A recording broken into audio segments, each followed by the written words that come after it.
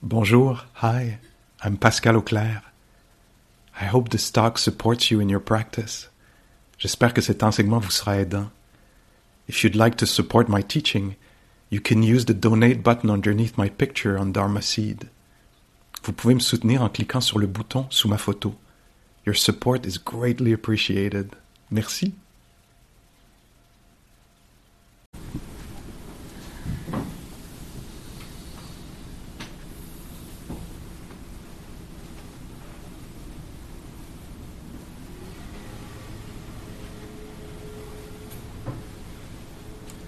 Ce soir, je voulais parler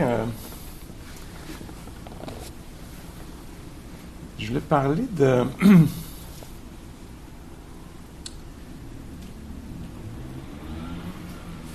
il y a comme quelque chose qui une sorte de qualité qu'on voit chez les êtres qui ont bien fait leur travail intérieur, on pourrait dire là, c'est sûr qu'il y a plusieurs sortes de qualités qu'on va voir, là, puis plusieurs tempéraments, puis types. Là. Ça ne devient pas juste un genre un type de personne. Tout le monde devient le même type de personne, là, mais il y a une sorte de qualité que moi je trouve souvent chez les gens qui pratiquent depuis longtemps, puis qui ont une belle pratique. Puis d'un côté, j'aurais le goût de ne pas le définir, juste de l'apprécier, puis de ne pas le décortiquer, tu sais. Mais en même temps, parce qu'on est sur un chemin spirituel, j'ai aussi le goût de le décortiquer pour voir c'est fait de quoi cette affaire-là que je trouve si belle, si unique à cette personne-là, mais là, que je vois aussi chez un autre, puis une autre, tu sais. C'est un peu vague, mon affaire, mais c'est le même que je veux rentrer dedans. C'est que c'est vague, un peu, cette affaire-là, mais c'est beau, c'est touchant, il y a de la joie là-dedans, c'est lumineux. Peut-être c'est sûr que là, on ne connaît pas tous le même monde. Hein? On n'a pas tous le même monde. Moi, j'ai mes références à moi. Peut-être que vous ne connaissez pas tout ce monde-là. Mais il y en a une personne, entre autres, avec laquelle je pense, c'est le Dalai Lama. Plusieurs d'entre nous ont eu la chance de voir live ou à travers les médias. Là, tu sais. Une sorte de... Puis je trouve qu'il porte bien une partie de ce dont je veux parler ce soir. C'est une sorte de... Il y a quelque chose d'assez naïf hein, dans le Dalai Lama. Qui paraît naïf. Une sorte de disponibilité qui est mélangée avec une sorte de joie. Il y a de l'humour là-dedans. Il y a une sorte de présence aussi. Ça donne une sorte de charisme. Hein. Quand il est là, on est porté à le regarder parce que ça a l'air parfois un peu comme d'un enfant, tu sais, qui est très là, il est très présent, il y a une fraîcheur dans le regard, entre autres. Tu sais. Puis, c'est ça. Donc, je voulais un peu passer un petit peu de temps là-dessus, regarder ça un peu. Je ne sais pas si ça va être bien fait ou pas, mais je trouve que ça vaut la peine de toute façon qu'on s'arrête et qu'on dise, OK, ça donne pas comme ça. C'est pas comme si il était né de même exactement, ou peut-être lui, oui, mais d'autres non, tu sais. Mais quelque chose, moi, j'ai vu assez souvent pour voir que c'est quelque chose qui se développe et qui se cultive. Puis juste ça, pour moi, c'est important juste de nommer ça ce soir. Il y a une sorte de beauté de l'esprit qui peut aller avec notre type, notre personnalité, mais qui est quelque chose qui peut être cultivé. C'est entre autres pour ça qu'on vient ici, tu sais. Par exemple, dans l'histoire d'Ajamcha que je racontais tantôt, il y a une autre attitude, une autre version de la vie, tu sais. Là, on habite à côté d'une caserne de pompiers, là, puis il y a tout le temps du bruit, puis en dessous, il y a un pub, puis il y a tout le temps du bruit, puis là, c'est comme, peux-tu essayer une autre sorte d'attitude intérieure où est-ce que, tout à coup, tu laisses les sons être libres d'aller et venir, ce qu'ils font de toute façon. T'sais. Puis là, tout à coup, c'est comme...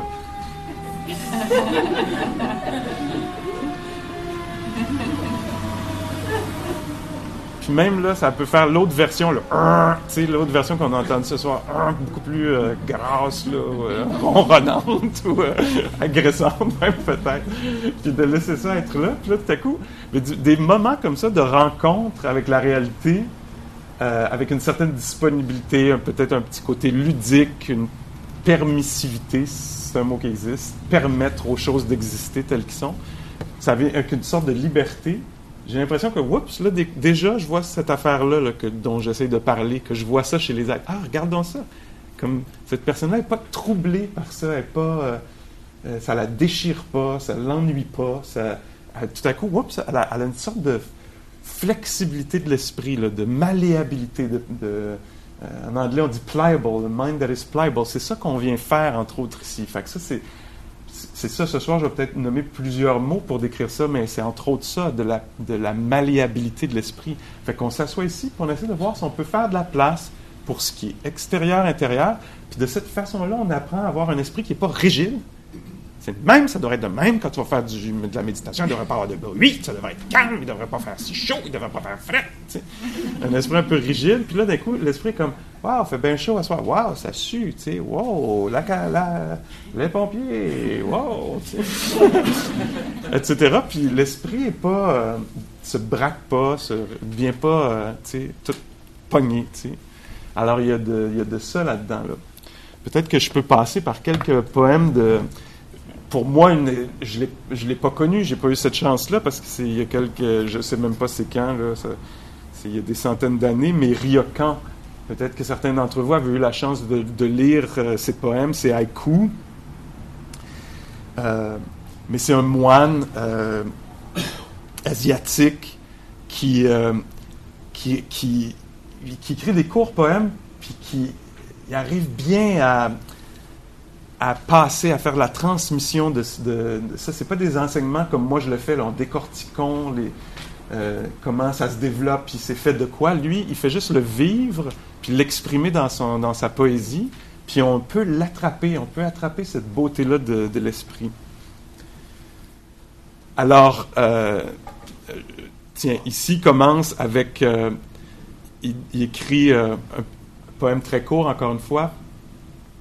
Moine idiot l'an passé, cette année, tout pareil. Moi, je trouve que c'est des enseignements d'une profondeur incroyable, tu sais. C'est comme, là, je devrais pas être de même, je devrais être bien bluff. Non, je médite, là, je devrais être pas mal moins énervé que ça, tu sais. Lui, il est comme, j'étais vraiment niaiseux l'année passée, tu sais. Puis c'est incroyable, j'étais encore niaiseux. Il n'y a pas de fabrication dans l'esprit là, la réalité devrait être autrement. Alors là, il y a un enseignement sur le renoncement aux fausses idées, aux fausses attentes, tu sais. Mais il n'abdique pas, là, lui. Il fait vraiment sa pratique. Là. On n'a pas affaire à quelqu'un qui s'en fout complètement. Là. Il vit, tu sais, il y a le dharma, là, ce qu'on enseigne ici. Là, lui, il s'est appliqué pendant des décennies à vivre ça, pas juste à la journée longue, mais à chaque moment, là, d'une façon profonde. Tu sais. Puis ça donne ça. Ça donne une absence d'attente qui devrait être, je devrais être autrement, je devrais être quelqu'un d'autre. C'est juste moi ou ça fait du bien? Hey, je suis tout croche. Puis, gars, ça fait 1 an que je pratique, ça fait 10 ans que je pratique, je suis encore tout croche. Je suis encore confus. Tu sais, je me souviens d'un autre moine que j'aime bien. Là, on va arriver, il va y avoir des femmes là-dedans aussi, ça va être important, tu sais. Mais là, je m'entends, là, tu sais, un moine, l'autre moine. Une gang les boys. Mais, donc, un autre moine que j'aime quand même énormément, Ajahn Sucitto, il dit, tu sais, je regarde, quand je prends l'avion, comme moine, il y a un vœu de ne pas regarder, de ne pas avoir aucune forme de divertissement. Alors, il veut vraiment être là, il ne veut pas divertir, déplacer son attention sur autre chose qui est plaisant à regarder, il veut vraiment être là pour ce qui se passe. Donc, quand il prend l'avion pour venir de l'est vers l'ouest ou l'inverse, il ne peut pas vraiment regarder le film. Mais en fait, il dit, l'autre jour, je l'ai regardé, j'ai pas pris les écouteurs, mais je l'ai regardé, puis il y avait, elle s'appelait Electra, c'était comme une genre de superwoman, là. Puis il dit, c'était incroyable, elle avait toujours les cheveux bien mis, un beau maquillage, elle se battait avec des gars qui étaient immenses, tu sais, des gros lourdeaux, puis qui arrivaient avec des armes incroyables, puis elle arrivait toute à les knocker, tu sais. Puis quand il lui parlait, elle avait toujours la réplique, tu sais. Puis il disait, je comprends que en Occident, on soit aussi névrosé, tu sais. Puis si ça devient nos modèles, ça. Il dit, moi, j'arrive à l'aéroport, puis on me dit, voulez-vous fenêtre ou aller? Puis je suis comme, je sais pas, je sais pas, non, la fenêtre, tu sais. Tu sais, moine idiot l'an passé, cette année encore, tu me demandes d'aller aux fenêtres, puis je suis encore un peu confus, tu sais. Mais je suis pas comme, je m'attends pas à être aller aux fenêtres. Tu sais, genre, moi j'ai la réponse exacte tout le temps, intelligente, à bon point, tu sais, au bon moment, etc. Ben non, il dit, je suis comme ça, tu sais. Puis là, ils me disent, avez-vous fait vos bagages vous-même? Je suis comme, oui. Attends, j'ai dit, oui, ben, je pense que oui. Ben, tu sais. Alors, ici encore, Ryokan. Demain, le jour suivant, qui sait? Nous sommes ivres de ce jour même. Abandon de tout ce qui est relié au futur. OK, pas abandon complet. Des fois, il faut y penser. Mais nous, j'ai l'impression qu'on y pense beaucoup plus que ce qu'on a besoin d'y penser. T'sais. Alors lui, il nous montre dans ce petit poème-là quelque chose, une simplicité, un renoncement qui est sain. Il nous dit, demain, de quoi tu me parles? Le jour suivant, qu'est-ce que j'en sais? J'ai aucune idée. Nous sommes ivres de ce jour même. Et là, il y a un enseignement pour moi sur le contentement. Hey, il y a tellement de réalité en ce moment. De quoi tu me parles? À quoi tu penses de quand je vais être rendu à la maison, puis quand si, puis demain, puis le week-end prochain? Je suis dans une salle où est-ce qu'il y a un éclairage comme ça, il y a cette luminosité-là. Mon corps se sent de même, ce qui est généralement vraiment pas parfait. Puis il y a ce genre de bruit-là. De quoi tu me parles, le futur? Ça ne m'intéresse pas. Regarde ça. C'est hallucinant. Wow, il y a un cœur qui est tout croche, ou qui est léger, ou qui est déchiré, ou... C'est plein de réalités, là. Le futur ne m'intéresse pas du tout. Un autre exemple de contentement. Très sage, le Ryokan. Hein? Cela, vous la connaissez peut-être. Le voleur ne l'a pas prise, la lune à la fenêtre. Alors là, on est en face de quelqu'un qui vient de se faire dévaliser. Il arrive dans sa hotte, il y a un bol dans lequel mettre l'aumône. J'ai-tu dit hotte? Hutte? Moine bénet l'an passé, cette année, toujours pareil. Alors, dans sa hutte, il y a un bol pour faire l'aumône, pour aller chercher l'aumône.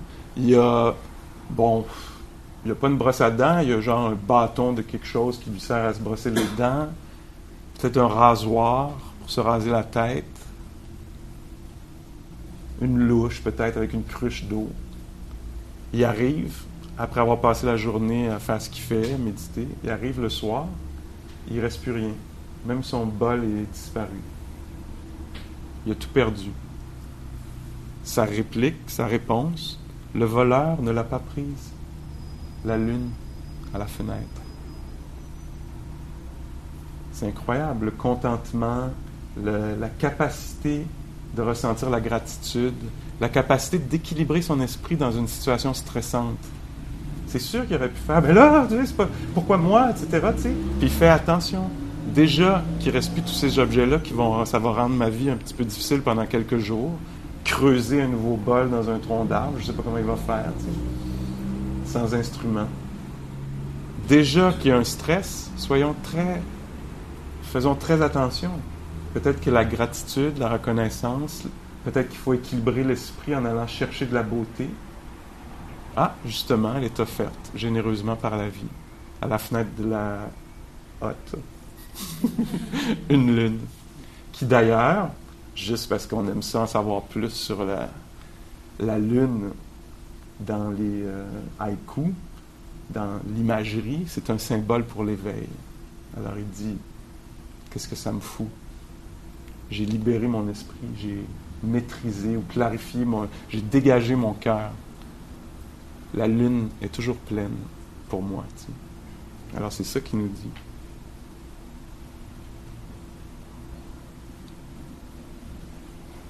Tiens, ici, celle-là. On le transformera pour nous ce soir, mais lui dit « Ah, le rossignol. Pourtant, trop peu d'entre nous y prêtent attention.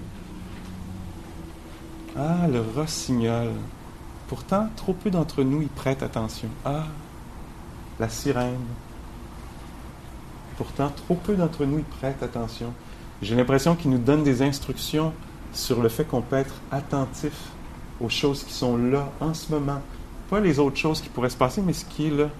Tu sais, dit, pour les gens dans le village, le rossignol chante tout le temps, mais il manque ça. On manque ça, tu sais. Alors pour nous, ce soir, ça va être quoi? La fraîcheur de la soirée, les pas sur le pavé, sur le trottoir. Pas. C'est incroyable, un pied qui se dépose. Il y a une certaine douceur, dureté, légèreté, lourdeur. C'est très... Essayez de voir si votre pas ce soir est lourd ou léger ou s'il passe d'un à l'autre. Au moment où le pied se dépose, c'est souvent très doux. Puis après ça, ça devient lourd.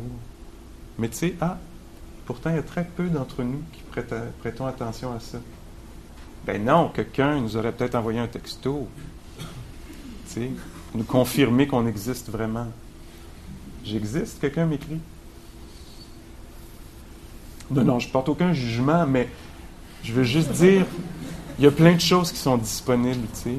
Et ça, c'est pas comme, j'aimerais ça être comme Ryokan. Ben non, c'est quelque chose qui se développe, qui se pratique. On appelle ça une pratique. Alors on l'oublie, mais on vient le mardi soir, par exemple, pour s'en souvenir un peu. Puis là, on l'oublie, puis on s'en rappelle. À un moment donné, il y a un point où on s'en rappelle parce que quelqu'un d'autre dans le métro a l'air de méditer, a l'air d'être attentif. Ouais, puis ça me rappelle que je pourrais faire de même, tu sais. Puis là, on essaie de voir comment on peut intégrer ça, cette qualité-là d'écoute, dans tous ces petits moments perdus-là, pour que, quand on arrive devant ce qui est important, la personne importante, le moment important, pour qu'on ait la chance d'être là au lieu d'être comme ce qu'on a entraîné, pas vraiment là, tu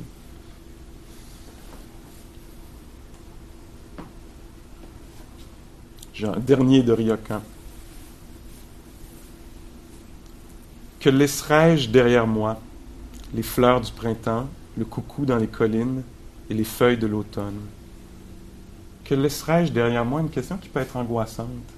Qu'est-ce que je vais devenir à ma mort? Où est-ce que je vais aller? Qu'est-ce que je vais laisser comme trace? Ça va avoir donné quoi que je vive? Tous les genres de questions autour de ça. Lui dit, moi, c'est que c'est pas très angoissant pour moi.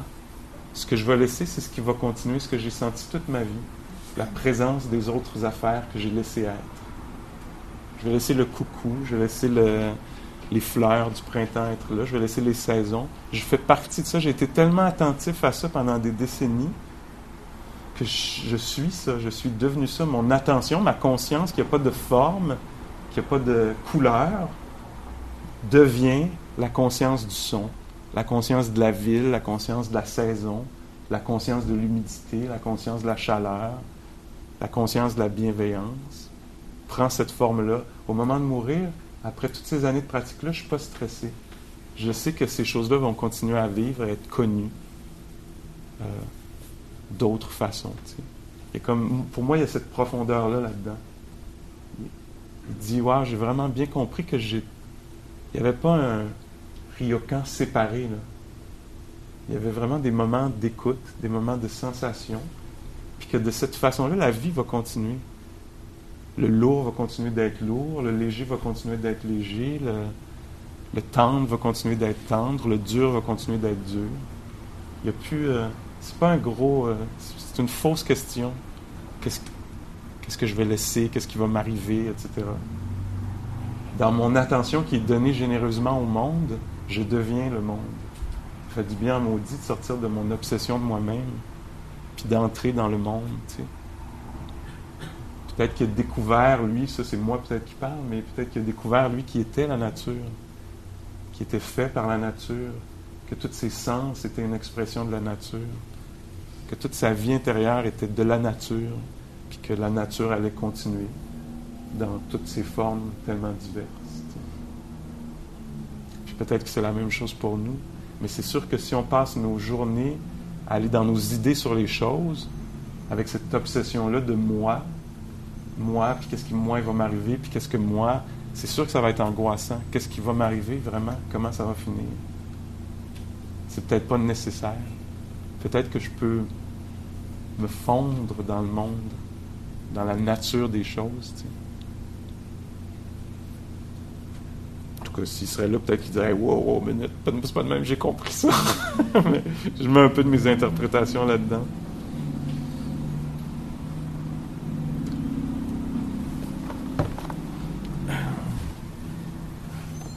Tiens, il y a une bhikkhuni ici, une moniale, elle a dit...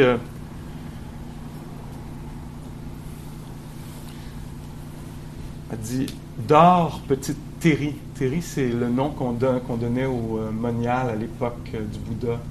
Alors, le poème que je lis maintenant, il fait partie d'un recueil qui s'appelle les Theragatha. C'est les poèmes des moniales, des femmes éveillées à l'époque du Bouddha. Alors ça, c'est vraiment précieux parce que ça a été peu documenté, la parole des femmes à cette époque-là. Mais il y a un recueil, vous pouvez le trouver en ligne si vous cherchez Theragatha. Il y a une coupe de H là-dedans. Ils vont réapparaître. Google va le réorganiser. Theragatha. Puis là, vous pouvez trouver ça en français même. Puis en anglais, il y en a beaucoup, mais en français, il y en a quelques-uns. Puis on voit des poèmes de femmes qui pratiquaient.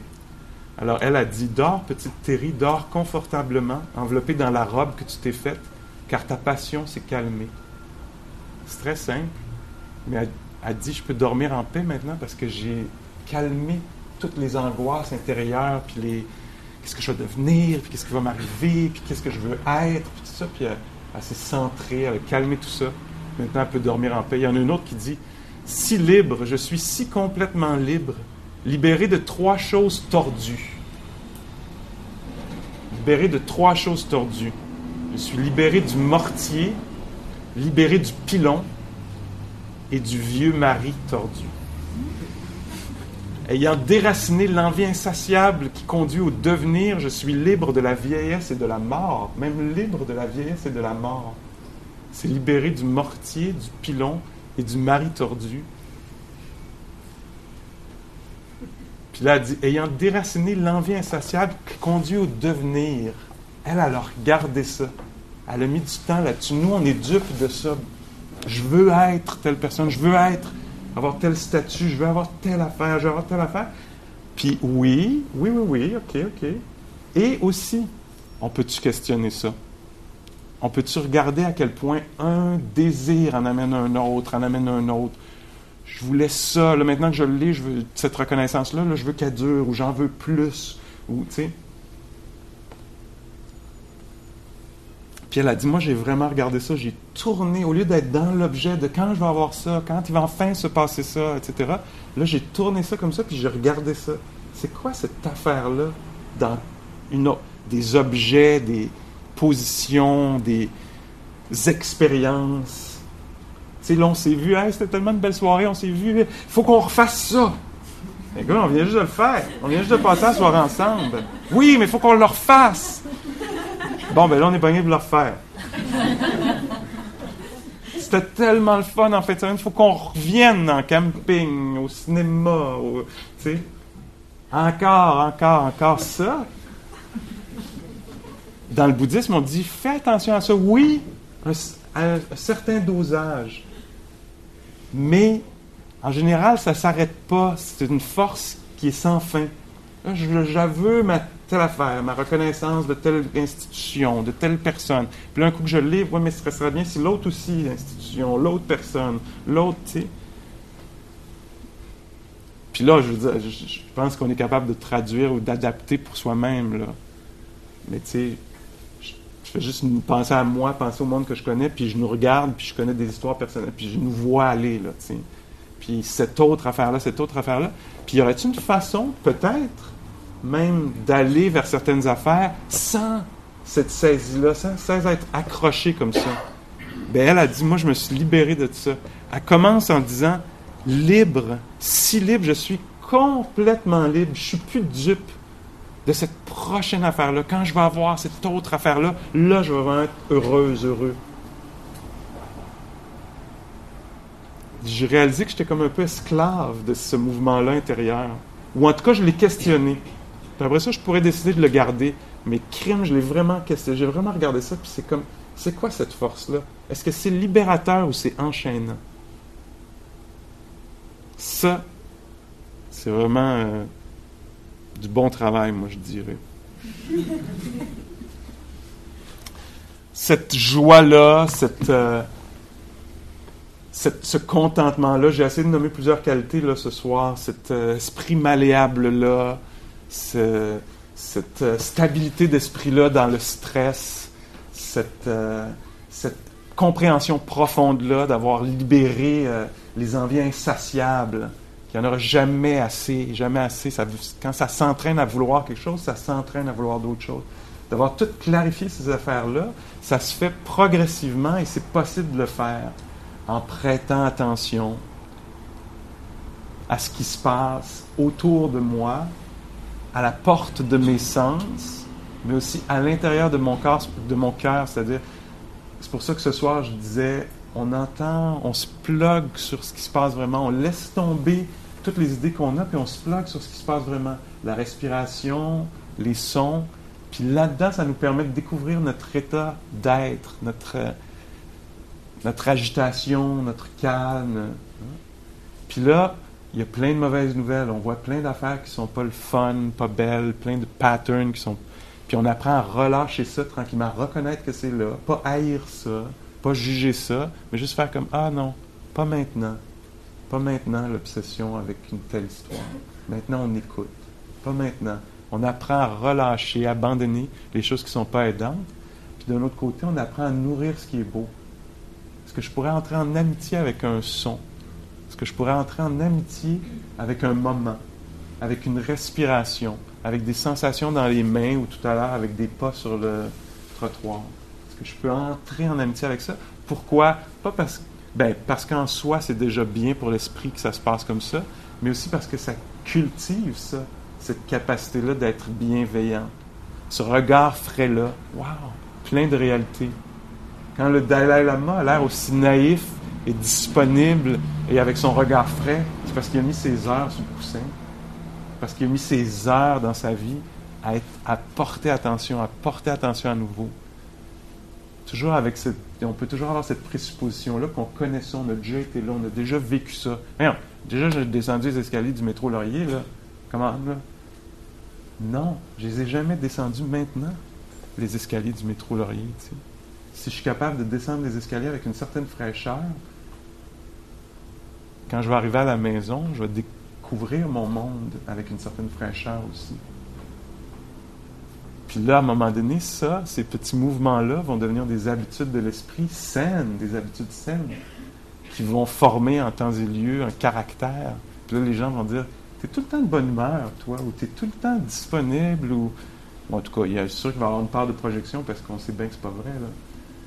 Mais tu sais, il y a quand même quelque chose qu'on va retrouver, qu'on va dire « Wow, t'as donc bien un beau sourire, t'as donc bien de l'enthousiasme, t'as donc bien du... pas à pas, tu sais. J'aimerais ça être le Dalai Lama. C'est pas la volonté d'être le Dalai Lama qui va faire que je vais devenir comme lui. Ça va être mon attention au quotidien, mon attention à comment je suis dans ce moment-ci-là. Entre autres, tous les moments qui sont des entre-moments, là.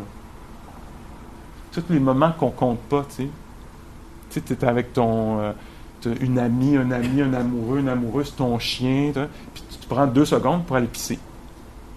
Tu pourrais dire, ça, c'est un moment qui compte pas. Ben non. Parce que si tu es là quand tu ouvres la porte de la chambre de bain, puis tu la fermes, puis tu mets le crochet, si tu es vraiment là, quand tu vas revenir avec ton chien, ton chat, ton amoureux, ton ami, tu vas continuer probablement d'être là. Si tu check out, quand tu vas aux toilettes, ben il y a des chances qu'en revenant, tu sois check out aussi. T'sais. C'est un peu grossier, mon affaire, ou si c'est correct, vous pouvez digérer ça ou négocier avec ça, cet exemple-là. Alors, tous les entre-moments sont des moments pour ne plus être zombie, pour ne pas être perdu dans des histoires, fasciné en transe. T'sais.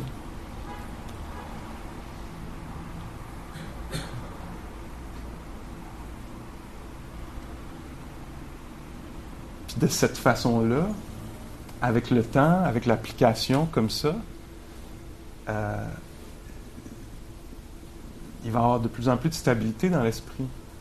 Les moments difficiles vont pouvoir être rencontrés avec une certaine présence aussi, un certain équilibre. T'sais. Puis on veut ça, on se souhaite ça. Si c'était seulement ça, ça serait déjà correct. Mais en plus, on souhaite ça aux autres. On souhaite que les autres bénéficient de quelqu'un qui est plus stable. Hein?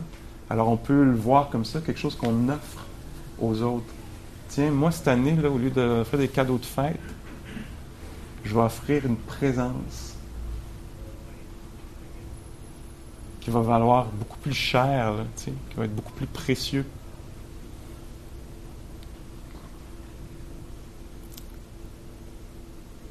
Est-ce qu'il y a des questions, des commentaires là-dessus? Est-ce que ça vous tente de faire ça un peu? Est-ce que vous voyez une certaine valeur à ça? Moi, je suis convaincu, j'ai aucun doute là-dessus. Une belle façon de vivre. Comme ça que... Une belle façon de passer sa journée. D'être particulièrement présent à tout. Puis on va tous devenir des petites Ryokan, puis des petits Ryokan. Mais notre couleur, c'est ça qui va être beau. Notre couleur, notre façon d'illuminer ces enseignements-là, d'habiter, d'incarner ces enseignements-là. Un prof avec qui j'ai travaillé longtemps, Jack Cornfield, ses livres parlent de ça. Il adore parler de ça. Il adore rencontrer des êtres sages, puis voir comment ils manifestent leur sagesse. T'sais. Puis là, il aime ça quand tu jases avec. Il dit « Ah oui, Thich Nhat Hanh, tu connais-tu Thich Nhat Hanh? » Quand il marche, il est tellement présent que tout le monde s'arrête. Puis il dit « Je me souviens une fois, il était venu à Spirit Rock, puis on était tous assis dehors. Il y avait genre 1000 quelque chose personnes ou plus. Puis là, tout le monde jasait. Puis là, d'un coup, il est arrivé en marchant, puis tout le monde s'est tu, parce qu'il y a un calme incroyable, puis il est vraiment très mindful, là, très, très, très conscient de ses mouvements. Puis là, tu as un autre, Ajahn Jumnien, il rigole, il rit tout le temps, il est crampé bien raide, tout est drôle, il parle vite, tu sais. Puis c'est une autre version, là, tu sais.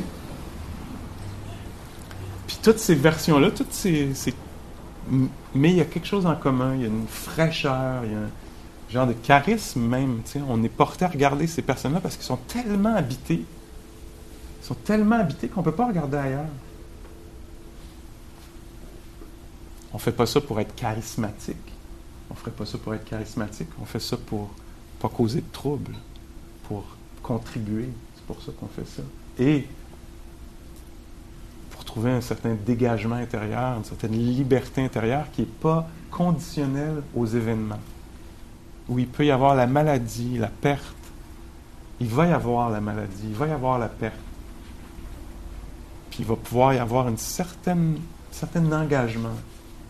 Certain, je veux être là, je peux être là. Je suis là.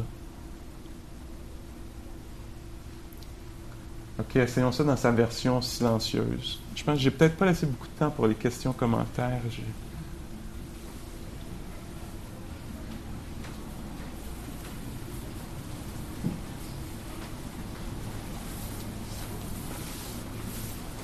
OK. Comment ça va la température, la gang? Il y en a-tu qui ont trop chaud? Commencez en arrière, je suis curieux, parce que votre réalité, c'est correct? Excellent. Pour une personne au moins. 2, 3, 4. OK. All right. Si vous voulez, vous pouvez garder vos yeux ouverts. Je le vois très peu dans les soirées de méditation, mais quand j'enseigne des retraites, les gens, je pense qu'à un moment donné, ils disent « Bon, ben écoute donc, je vais le faire parce que... » Mais ça serait très, très bienvenu. Dans la méditation qu'on fait ici, là, dans les prochaines 20 minutes, ce serait très correct si vous vous endormez beaucoup, si vous avez beaucoup de douleur. C'est souvent quand on s'endort de se lever debout. Ça fait peu de bruit, puis on peut rester debout 2, 3 minutes ou plus. Puis là, il y a moins de chances qu'on tombe endormi debout avec les yeux ouverts. Hein? Puis donc, c'est correct de faire ça. Dans les cours, je vois très peu, puis dans les retraites, les gens, c'est correct de faire ça. Alors, sentez-vous libre de faire. Peut-être quelqu'un qui va le faire ou pas, c'est pas grave, mais je veux que vous vous sentiez libre. C'est aussi correct de laisser les yeux ouverts pendant la pratique. Si vous ne l'avez jamais fait, ça peut être intéressant de l'essayer. Parce que je peux garder une certaine présence au corps qui respire, qui ressent les sensations, tout en ayant les yeux ouverts.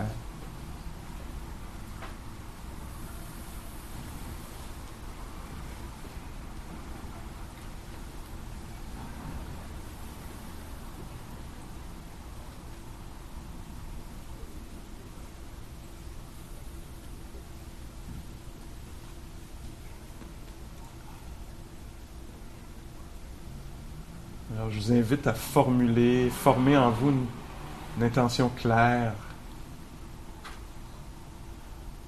d'offrir son attention au moment présent. Une intention claire de relâcher là, l'obsession, la fascination avec les idées sur les choses.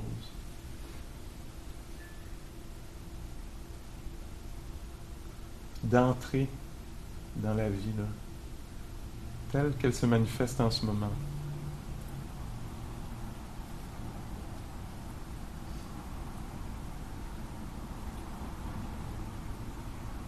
Essayez de voir si c'est assez de réalité, ça. Ça peut être assez de réalité.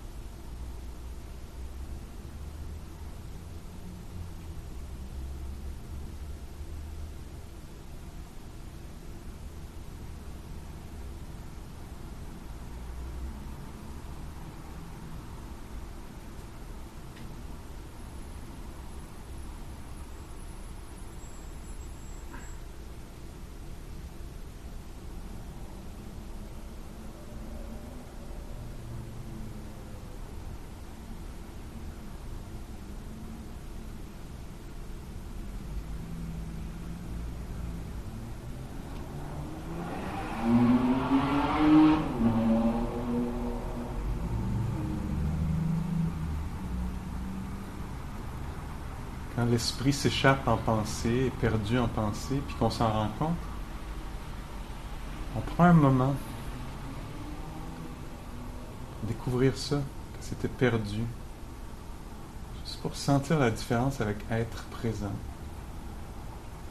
Puis ensuite, on revient peut-être aux sensations de la respiration, des mains posées sur les genoux, les cuisses. On prend le temps de reconnaître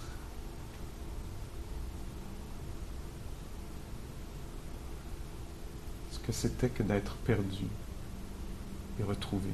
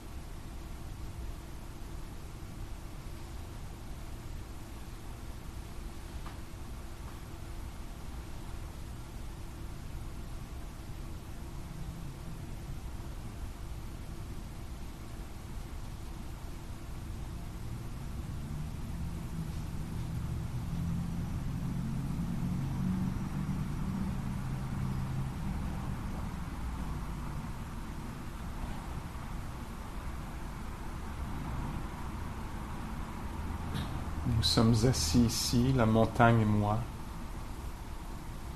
jusqu'à ce que seulement la montagne demeure. Nous sommes assis ici, les sons et moi, jusqu'à ce que seulement les sons demeurent.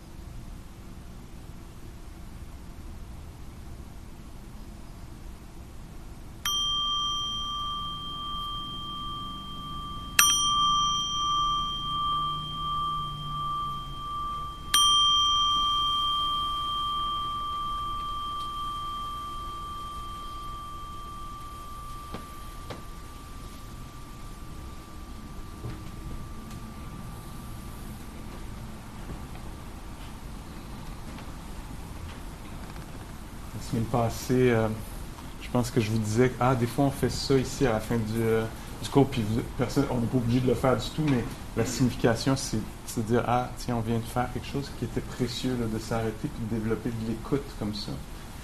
Mais une autre chose que moi j'aime faire avec ça, c'est continuer la méditation en bougeant, là. Alors juste de sentir qu'est-ce qui se passe vraiment, parce que je peux le faire facilement de façon habituelle, là, tu sais. Ding. Et c'est comme, wow, incroyable, tes mains qui se touchent, du mouvement. Une occasion de stabiliser l'esprit, de développer de la présence. Il y en a plein comme ça là, toute la journée. Puis je pense que j'avais le goût aussi de vous dire, là, si vous commencez un peu d'une certaine façon la méditation, ou recommencez, puis si votre esprit est très éparpillé, puis c'est pas clair ce qu'on peut sentir, puis pourquoi on le sentirait, puis c'est un peu poche, c'est un peu neutre, c'est un peu genre, je comprends pas, tu sais, ça sème le doute en fait, là, je vais essayer d'être attentif, là, pourquoi je fais ça, je peux pas faire ça, les autres peuvent faire ça, tout ça. Moi, je veux vous encourager à continuer, un peu parce que c'est naturel que ça fasse ça. Mais le Bouddha disait entre autres, tu me demandes comment j'ai traversé l'inondation. T'imagines une rivière là, qui coule, une inondation, là, ça a débordé cette affaire-là. Comment j'ai traversé l'inondation? Ben, j'ai pas abdiqué, puis j'ai pas forcé non plus. Parce que quand j'abdiquais, je coulais. Puis quand je forçais, j'étais emporté par le courant. Alors, c'est comme la bonne dose là, de se représenter, recommencer, avec une certaine patience, un certain dévouement peut-être, ou d'une certaine sens de la durée, là, de détermination peut-être, du courage. Tu sais. Puis juste recommencer simplement. Puis à un moment donné où ça devient vraiment clair pour qu'on ferait ça. Il n'y a plus aucun doute là, que c'est la chose saine à faire. Là, tu sais. Mais encore une fois, il faut aller vérifier pour soi-même. Là, tu sais. Donc ça. Puis quelques annonces pour terminer. Dimanche, on commence une retraite urbaine. Il reste quelques places. La retraite urbaine, c'est dimanche, une journée de pratique de 9 à 3. Puis du lundi au jeudi, 2 heures le matin ou 1h30 le matin, puis 1h30 le soir, où on pratique ensemble, puis on se donne un thème. Puis le soir, on pratique ensemble, puis on vérifie ce qui est arrivé avec notre thème. On se dit, soyons attentifs à un aspect de la réalité, le corps. Soyons attentifs au cœur, aux émotions qui passent. Soyons attentifs à l'usage de notre parole, comment on utilise notre parole. Puis là, donc, on essaie de voir comment on peut intégrer cette pratique-là. Fait que si vous voulez vous joindre à nous, vous allez sur le site de Voix Boréale, puis vous allez trouver les infos là. Aussi, au mois de décembre, je ne me souviens plus c'est quand, du 2 ou quelque chose, décembre, du 3, quelque chose qui me parle. En tout cas, au début décembre, il y a une retraite de 3 ou 4 jours, là, mais c'est une journée de plus que ce que j'ai donné dans les dernières années. Fait que si ça vous tente d'aller dans un intensif pour aller là, explorer ça là, de façon plus intensive, ça peut être une belle formule pour... on va se retrouver au bord de la rivière des Prairies, là, en silence pendant quelques jours, puis il va y avoir des instructions, des enseignements comme ça, puis beaucoup de temps pour pratiquer. Puis on va pouvoir, là, c'est vraiment C'est ça, il y a un verbe là qui va là. Et donc ça, si vous voulez savoir ce qui se passe avec la méditation, les autres offres, là, les autres trucs, trouvez-nous sur Facebook, Voix boréale, ou Pascal Auclair Méditation. Puis moi, je mets souvent les affaires qui s'en viennent. Là. Fait qu'il y a ça que vous pouvez faire. Les enregistrements qui sont là, ils finissent tout le temps à un moment donné par se retrouver sur l'Internet en passant par le site de Voix boréale. Encore une fois, vous pourriez avoir accès à ça. Il y a aussi un autre site qui s'appelle Dharma Seed en anglais. Puis là, déjà, il y a plus qu'une centaine de mes enseignements qui sont là. Mais il y en a de plein d'autres mondes. Ajahn Sumedho, que j'ai mentionné par exemple ce soir, se retrouve là. Ça ne m'étonnerait pas qu'Ajahn Chah ait des enseignements qui soient là. Puis plein d'autres mondes. Fait que si le Dharma vous intéresse, vous allez investiguer un peu plus. Mettez ça dans votre iPod, mettez ça dans votre char quand vous remontez dans les Laurentides, etc. Donc ça peut être une belle façon de continuer à développer cette compréhension-là, puis cette sagesse-là. Sinon, Colin, bonne semaine. Portez-vous bien, prenez soin de vous, prenez soin des gens autour de vous, ceux que vous connaissez bien, puis ceux que vous ne connaissez pas aussi. On est tous dans le même bateau. On est tous pognés ensemble dans cette réalité-là. Fait que ça vaut la peine qu'on prenne soin les uns des autres. OK? Bonne semaine. Ah oui, en sortant, il y a les 2 boîtes là, pour soutenir le centre, puis soutenir Pascal, puis on vous remercie pour ça. C'est très important, puis ça marche. Puis ça pourrait ne pas marcher. Fait que quand je dis ça, j'ai toujours une petite peur. Mais non, pas nécessaire.